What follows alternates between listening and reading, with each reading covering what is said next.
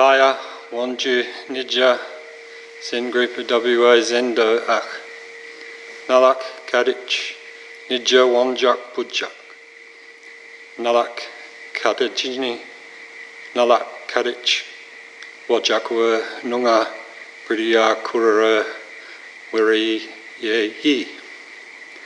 Hello and welcome here to the Zen Group of WA Zendo. We acknowledge that this is Wajak heartland we are learning on and practicing on. We acknowledge the Wanjak and Noongar elders of the past and present. Thank you to Ross for inviting me to talk on this topic. It is vast and I will only be pulling out a few threads tonight. Art and Zen spirituality. What is art? Is there a purpose to art? Can there be a spiritual dimension to art? Is there a Zen sensibility that informs art? And if so, which art? Different forms of art have been practiced since the beginning of human history. There are cave paintings dated back 64 to 70,000 years. The oldest is of geometric abstract signs, the more recent of animals and handprints. There are also several prehistoric sculptures from different sites that have been dated around 700,000 BCE, almost 4 times older than the oldest cave art. Looking at human genealogy, such objects predate both Homo sapiens and Neanderthals. Making and keeping art around seems hardwired into our DNA. There are probably lots of reasons for making art. We cannot know for certain why people in our ancient DNA lineages made art, but it has been conjectured that some art was used for sympathetic magic, e.g. to make sure that animals came back on their annual migrations. Some art was probably related to fertility, e.g. to make sure that women got pregnant and had healthy offspring. Some art was used to commemorate remarkable events, some to mark tribal territories, some to tell the rank and importance of a village leader, and of course, overlapping with these, such art was likely used to tell origin and clan history stories, as a conscious semiotic mark bridging being another, and perhaps to ask and leave for the next person and generation that deep question, what happens to us? Is wanting the world to provide good sustenance or prosperous offspring a spiritual pursuit? Is depicting a mysterious event more so? Certainly signalling land ownership boundaries or your social status is not in that dimension. Even so, perhaps our ancient ancestors in their art were recreating or signposting the oneness they felt with the spiralling universe. I like to imagine that they would have deeply understood Robert Aitken's sense of interbeing when he wrote, "When the self is forgotten, it is recreated again and again, even more richly by the myriad things and beings of the universe.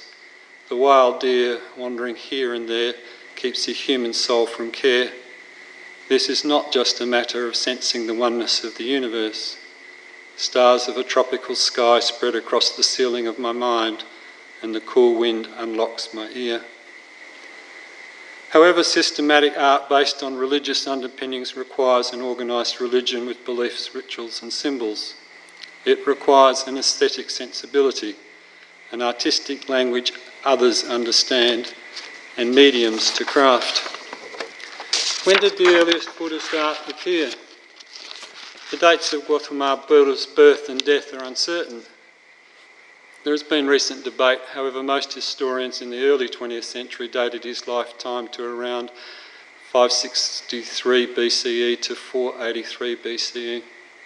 Nonetheless, there is no Buddhist art from the earliest period of Buddhism. The earliest works of Buddhist art are temples and frescoes in India that date to the 1st century BCE. In the earliest Buddhist art, the Buddha was not represented in human form.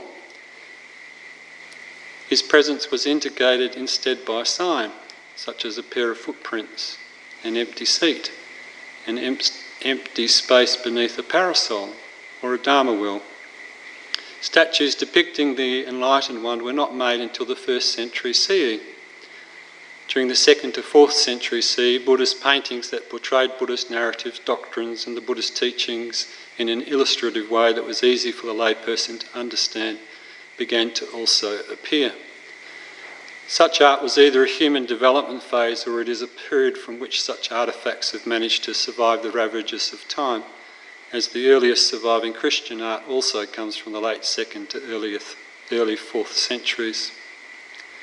Thus begins the fine art of narrative provocation, the art of mythic and archetypal patterns, of art being used to represent events of origin, human philosophical and spiritual parables and conundrums. Such illustrative art didn't really gain momentum in either religion until the 10th and 11th centuries, but by the 16th and 17th centuries, art of the real, imagined or mythic figures of religion in Western and Asian worlds had become a focus of religious contemplation and pilgrimage. Why? Because such art suggests and gives the opportunity for introspection, change and transformation. The human desire for these has not abated. In the modern period, the interested travel to be awed by such art deposited in churches, temples, public spaces, museums or protected sites will still use them in their everyday religious and spiritual practices. Do our cultured minds enjoy the moral theatre of such art, the customised memories of their narratives? Do we go to look and ponder our fate and shared humanity, or to escape it? Or do we generalise and say such images speak of spiritual truths? Is a crucified Christ or saint more than just an image of suffering? Is an image of Mother Mary transcendent? Similar questions can be asked about Buddhist art. Please sit comfortably. A great majority are less dramatic than the Christian. However, there are statues of the emaciated Shakyamuni Buddha that are as poignant as any crucifixion scene. A great deal more depict figures in meditation with different mudras. Many traditional Zen Buddha statues or painted images are one of the three Zen Trinity, Manjushri, Canon or Bodhidharma, while numerous scrolls and paintings illustrate Zen stories and koans. At first, Zen art typically represented religious figures, but as the time passed, more mythic and secular imagery was explored. Dragons and tigers, monkeys and dogs, bamboo, flowers, old branches of budding plum, orchids and rocks became some of the regularly featured motifs. These are all as much an amalgamation of spirituality, education, culture and creativity as any religious art. Perhaps one of the most prevalent subjects of Zen art is that of the Daruma. The wide-eyed bearded figure called Daruma in a Japanese language abbreviation of the Sanskrit Bodhidharma, and he is the founder of Zen Buddhism. Daruma or Bodhidharma was born in the 6th century in India and is thought to have taken his teachings to China thereafter, and then eventually it was transmitted to Japan, other countries in the West. In a great number of depictions, whether realistically detailed or in quickly brushed cursive outline, Bodhidharma is shown in Zazen, the straightforward model and recommendation of the practice that is the foundation of Zen. Known for his steadfastness and determination, Bodhidharma has even become a popular traditional Japanese doll that, with a low centre of gravity, can't be knocked over as he springs straight back up again. Such dolls have their own shrines in some households. As Zazen leads to transformation and the dropping of delusions, then as a subject in scrolls and paintings, Daruma is also depicted in a range of guises in seemingly strange or uncanny situations. These are the traits also of a compassionate bodhisattva. Neil McFarlane's book, Daruma, the founder of Zen in Japanese art and popular culture, shows some of his many transformations. Daruma has been depicted on a reed, on a rock, on a mountain, in a cave, in a boat, in a cloud, dressed as a priest, a fox, courtesan and transvestite, with a bowl, with a drum, a staff, walking, standing, sleeping, wearing sandals and without one sandal, scowling from beneath a hooded cloak while staring with his robe barely wrapped around his shoulders.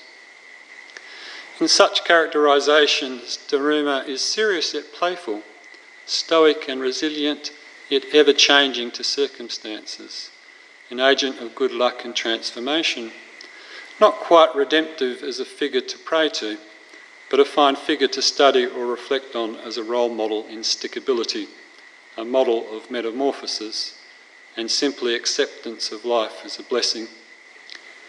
Implicit is that all daily activities should be performed with a Zen spirit, or rather, they are inseparable from our original nature. The diversity of Daruma's characterisations also suggest you can never know, and therefore never judge, the quality or type of transformation people experience.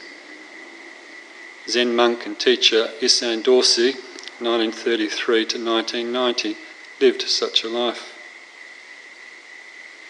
But the abiding message of Dharma is Zazen. If you practice or know about Zen, then you also know that the transformation of the Zazen depicted in many Daruma images, or indeed any of his manifestations, is the realisation of oneness or emptiness. Given that this is the core realisation of Zen, there is a genre of Zen art dedicated to indicating this, the art of the Enzo. An Enzo is a circle that is usually made in one simple stroke. Since the 13th century, many Zen masters have drawn and left Enzos. The world's oldest known extant Enzo was brushed in the late 13th or early 14th century by Jakuan Joshu, 1229 to 1316. John Cage, 1912 to 1992, the musician and painter who studied Zen with D.T. Suzuki, 1870 to 1966, drew Enzo, and his artistic sensibility to present as art just the world as it exists is the essence of such one-stroke gestures. Whether drawn on paper or canvas, drawn by masters Nansen or Basso on the ground, or by Yangshan or Zifu in the air, generally speaking, the circle is a representation of emptiness and fullness, of form and no form. Such art is often placed within the meditation space to aid the practitioner in their practice. For this reason, Zen masters often gave Enzos to their students or patrons as gifts. Sometimes a word or phrase is added afterwards to an Enzo image to suggest the teaching. Audrey Yoshika Seo, in her book Enzo Zen Circles of Enlightenment, 2007, translates some of these words and phrases. As examples, an Enzo might be accompanied by single words such as dream, mu, heart, cloud, moon, wave, unborn, indestructible, oneness, or by short phrases such as it is, what is this, eat this rice cake, or no place to live. The great modern calligrapher Fukushima Kado, born in 1933, occasionally draws other shapes, including triangles, and has added this inscription, even this is a circle. An Enzo is also used in the sequence of drawings depicting the journey to enlightenment, known as the ox-herding pictures. I will discuss the importance of these pictures to the history of Western abstraction and the notion of the spiritual in Western art. Shoda Harada Roshi, 1940, has written, the original set of the ox-herding pictures ended with the 8th drawing. It was a blank space, indicating that this heaven is so vast no message can stain it. The circle, or Enzo, indicating no beginning of practice and no ending to enlightenment, was added as the 8th drawing when the 8 ox herding pictures were augmented to include the 9th and 10th drawings. Apparently the augmentation took place when someone decided that forgetting the self and the ox, i.e. eliminating the duality between self and goal, placed the practitioner not in nirvana but in the neighbourhood of nirvana. The 9th step of reaching or returning to the source was added, as this was the 10th step of returning to the marketplace, to indicate that the ideal of the bodhisattva, teaching and helping others while refraining from entering into nirvana until all others have done so as a result of such teaching, was the true final step, not Buddhahood. The ox herding pictures had a great influence on the eventual Western step into reductionist and geometric abstraction, patterns seemingly forgotten by narrative art, but as archetypal as shells, stars and time. However, before I go there, I will briefly mention an almost concurrent step into the handmade and the ready-made. The handmade, promoted by the arts and crafts movement as a reform of factory-made items and their mechanical design and decoration, emerged in Europe and North America between about 1880 and 1920. It was a response to the Industrial Revolution, which had transformed the agricultural and handcraft-based economies into economies based on large-scale industry and mechanised manufacturing. The new movement advocated traditional craftsmanship and a return to aesthetic intimacy with the everyday objects that we use.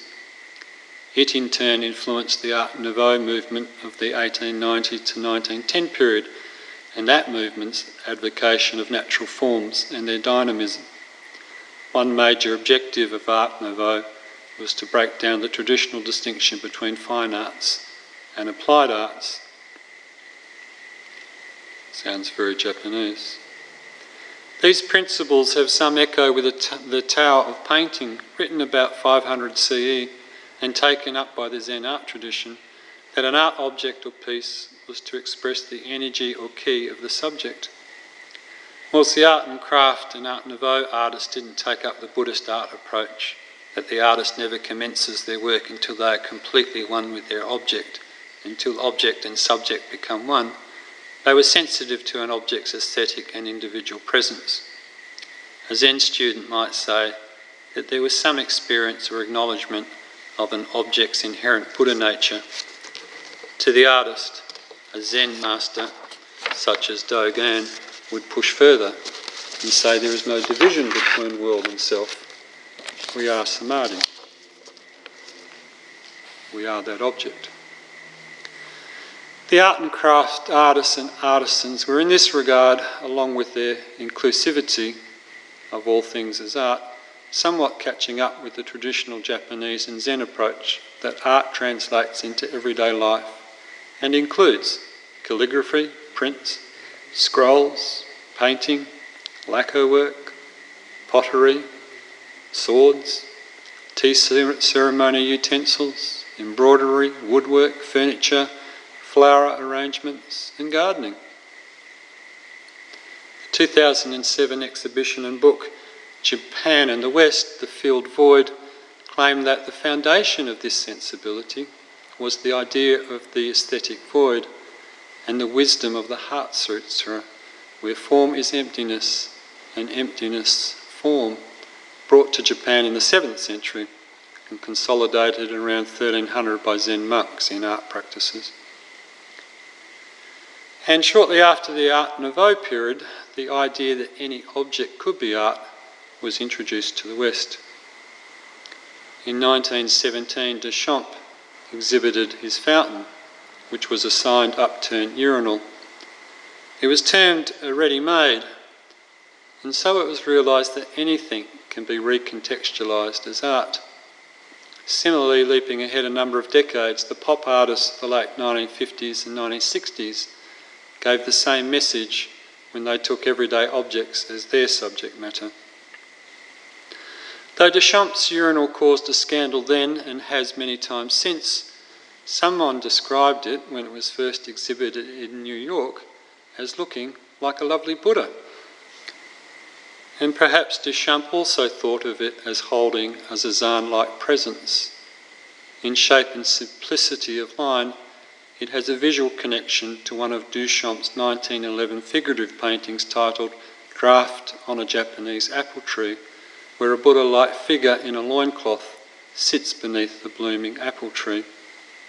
In line, it also recalls Nantembo's quickly brushed Buddha figures sitting in Zazen. Eastern contemplation and a nod by Duchamp at Christian temptation? Who knows? But anecdotal associations between Duchamp and Buddhism exists.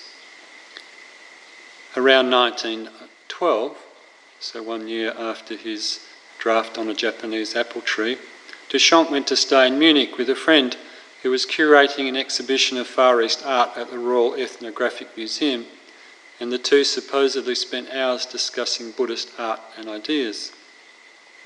This discussion is regarded as signalling a growing interest by Duchamp in making works that challenge how we perceive form and emptiness. Thus Duchamp's bicycle, collaged found objects of a black front bicycle wheel mounted upright on a white stool, is seen by some as a collection of parts that references both the wheel of the Dharma and the impermanence and emptiness of the Buddha's metaphor of the disassembled chariot. But more generally, it signals an academic and artistic interest in the West of the East. A return or search for spiritual and knowing. Indeed, in the West, interest in theosophy and Eastern religions began really around the 1893 World Parliament of Religions, and it had been gathering momentum since then. All of this was a likely response to the growing materiality of the modern era. As already alluded to, modernity's acorn was the Industrial Revolution. From the mid-18th century onwards, people's love with the productions of time literally gathered steam. During this period, particularly in Europe and the Western world, religion began to be replaced in the public sphere by secularisation, consumerism, and the economic goal of self-sufficiency and social status. By the late 19th and early 20th centuries, the elevation of the individual had gained prominence through the flourishing of evolutionary biology and the psychological conception of human nature, as the philosopher Charles Taylor described in his landmark book, The Secular Age. For the first time in history, the humanism that promoted unbelief in either God or in transcendent reality became a widely available option. In the burgeoning scientific secular age, particularly after the First World War, those in art who considered themselves the most modern began to insist that form is the content and vice versa. In art criticism and promotion, the materialists held sway. The American critic Clement Greenberg, probably the single most influential art critic of the mid-20th century, introduced a wealth of ideas into discussion of the history and development of 20th century art, elaborating and refining notions such as kitsch, the mechanical or formulaic, the easel picture and pictorial flatness, and inventing concepts such as that of the all-over paint surface and optical space. He considered artists to be playing with space, colour and shapes, and their central concern to be the flatness of the pictorial plane and the physical limitations of the canvas itself. Greenberg championed Cézanne, Picasso and Jackson Pollock, amongst others, as abstractionists who dealt in new ways with the challenge of applying paint, and thus its effects through forms, lines, colours and textures on pictorial surfaces. In essays such as Abstract Art 1944, Greenberg began to elaborate his understanding by discussing artists' changing treatment of form and space since the Gothic period. Later parts of abstract art concentrate on modern art since the Impressionists, and he argued that the drive towards abstraction must be understood as simply a facet of the era's reigning scientific spirit. Quote, In a period in which illusions of every kind are being destroyed, the illusionist methods of art must also be renounced." Unquote. Greenberg returned to these ideas in the essay Abstract and Representational, 1954, and in American Type Painting, 1955. It is in the latter that he argues modern art evolved while pursuing ever greater pictorial flatness. Indeed, for Greenberg, flatness alone is what is unique to painting, and art seeks its own self-definition and determines its own uniqueness. Nonetheless, Greenberg's central thesis that all art is contextual and must only be appreciated in material terms, never by resorting to spiritual ideas or principles, was something he had argued as early as 1940 in his Towards a Newer Lacune. Here he argued that if the intent or ideas that drove the artist were of a spiritual nature, they should be ignored. Quote, "It is quite easy to show that abstract art, like every other cultural phenomena, reflects the social and other circumstances of the age in which its creators live, and that there is nothing inside art itself disconnected from history which compels it to go in one direction or another. But it is not so easy to reject the purist assertion that the best contemporary plastic art is abstract. Here the purist does not have to support his position with metaphysical pretensions.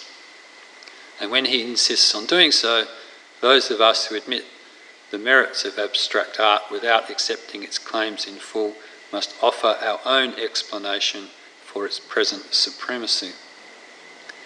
In this passage, Greenberg is alluding to three of the greatest abstract painters of the 20th century, Wozly Kandinsky, Piet Mondrian and Kazimir Malevich. Each of these men wrote a manifesto in which he explained the nature, production and the effect of abstract painting in emphatically spiritual terms.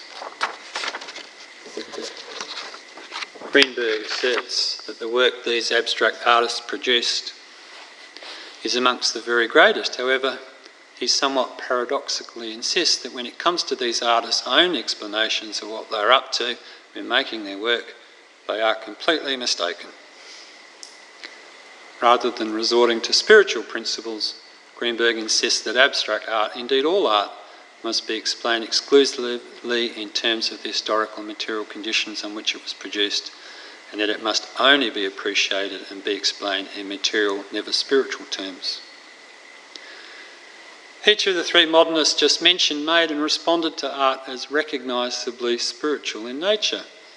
For example, Kandinsky described the experience of seeing an exhibition of Claude Monet's wheat stacks, shining their presence in various weather conditions, as a religious experience.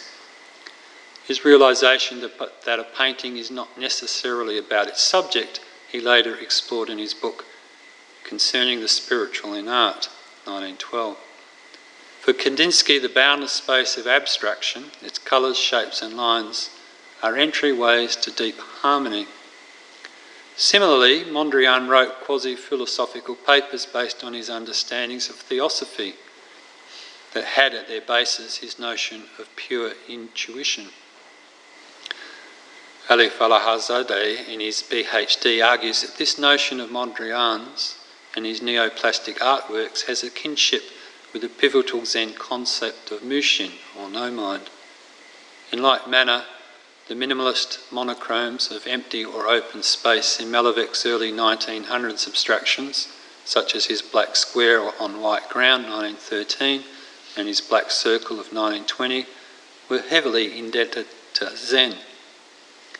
For me, such artists in their works, like many past and contemporary abstract works, are a visual education in meditation. Their optical animations of brushstrokes, their tonal shifts and depths, or their accidents and patches of painterly play become presences and pulses of energies or calm pools. Their key is right there. I now return to the importance of the enzo and form that is no form. According to art historian Maurice Tushman, a 16th century manual on the Oxford of Pictures, as said earlier, a sequence showing the various stages to nirvana or enlightenment, as presented by the perfect circle and then no thing, was republished in 1910-12 and became well known to artists across Europe. Thereby its illustrations and notions led to Malavec's and that period's interest in sacred geometry. Again, according to Tushman, in the 1950s, Jürgen Herrigel's influential book Zen in the Art of Archery became a central influence to Jasper John's Target series, where the optical illusion and the after effect of the target provokes the image of the target in the empty zone, which comes from Zen. From the mid-1990s, and without irony, Johns was being described by American art critics as a Zen master of American art, and some of his comments quoted as feeling like Zen koans. For example, Johns is quoted by critic Edmund White as saying, "Time does not pass, words pass." White then aligns this with Dogen's, "It is believed by most that time passes. In actual fact, it stays where it is." As an aside, Johns, when asked about his mid-80s series of paintings titled The Seasons, which featured circles, squares and triangles, said, quote, "A 19th century Japanese Zen artist, Senge Gibbon, used these same three shapes. Though his style was so cursive one scarcely recognises them. The circle, square and triangle are the elements that make up the whole world, and they form the basis of Cézanne's art. Wheels within turning Dharma wheels. Influences within influences." So the modernism of Cézanne's geometry, the basis of all modern art and the flattening of the picture plane that Greenberg so loved, is, for at least one major artist, archetypal and spiritually resonant with Zen. In conclusion, as I see it, and however clumsily and quickly I've presented it, art and spirituality is not something apart from everyday life and the mystery at the heart of it all. The best artists, whatever their aesthetic style, know this. Art and Zen is an experience that occurs in the midst of and gives depth and integrity to our lives wherever or whatever we may be. The Tao Te Ching, the 4th century BCE, gives words to this dance. The Tao is an empty vessel. It is used but never filled by unfathomable sources of 10,000 things. Australian artist and Zen teacher Lindy Lee, artist of photocopies, flung bronze sculptures, flung paint and perforated surfaces, has said that being can only be experienced directly without the mediations of language, and so silence and stillness are cultivated through meditation. In a 2001 PhD thesis, "The End is the Beginning," Lee presents that painting also has the potential to elicit silence and being, and thus its kinship to spirituality. She also says that finding meaning in authenticity comes only in the wake of doubt, and that in Zen Buddhism, the great doubt is an essential crisis about the nature of one's own existence that leads to finding the true nature of one's own existence. The beauty for her of making art is that it shows the central principle of Zen, which is that absolute reality is the void. That is, the individual and universal reality of all things is that nothing is fixed. Everything changes, and everything, therefore, is empty of permanent self. Being a practicing artist and a student of Zen, I'll also add that to be a practicing artist, similar to a practicing Zen student, requires fidelity to a daily discipline. Painters must paint. Zen students must meditate. Over and over the painter brushes marks. Over and over the Zen student counts breaths. That is the wonder of it all. We delude ourselves if we think it is anything else. Whether it is good or not is beside the point and not of concern. Cultivate persistence and resilience. Enjoy your practice.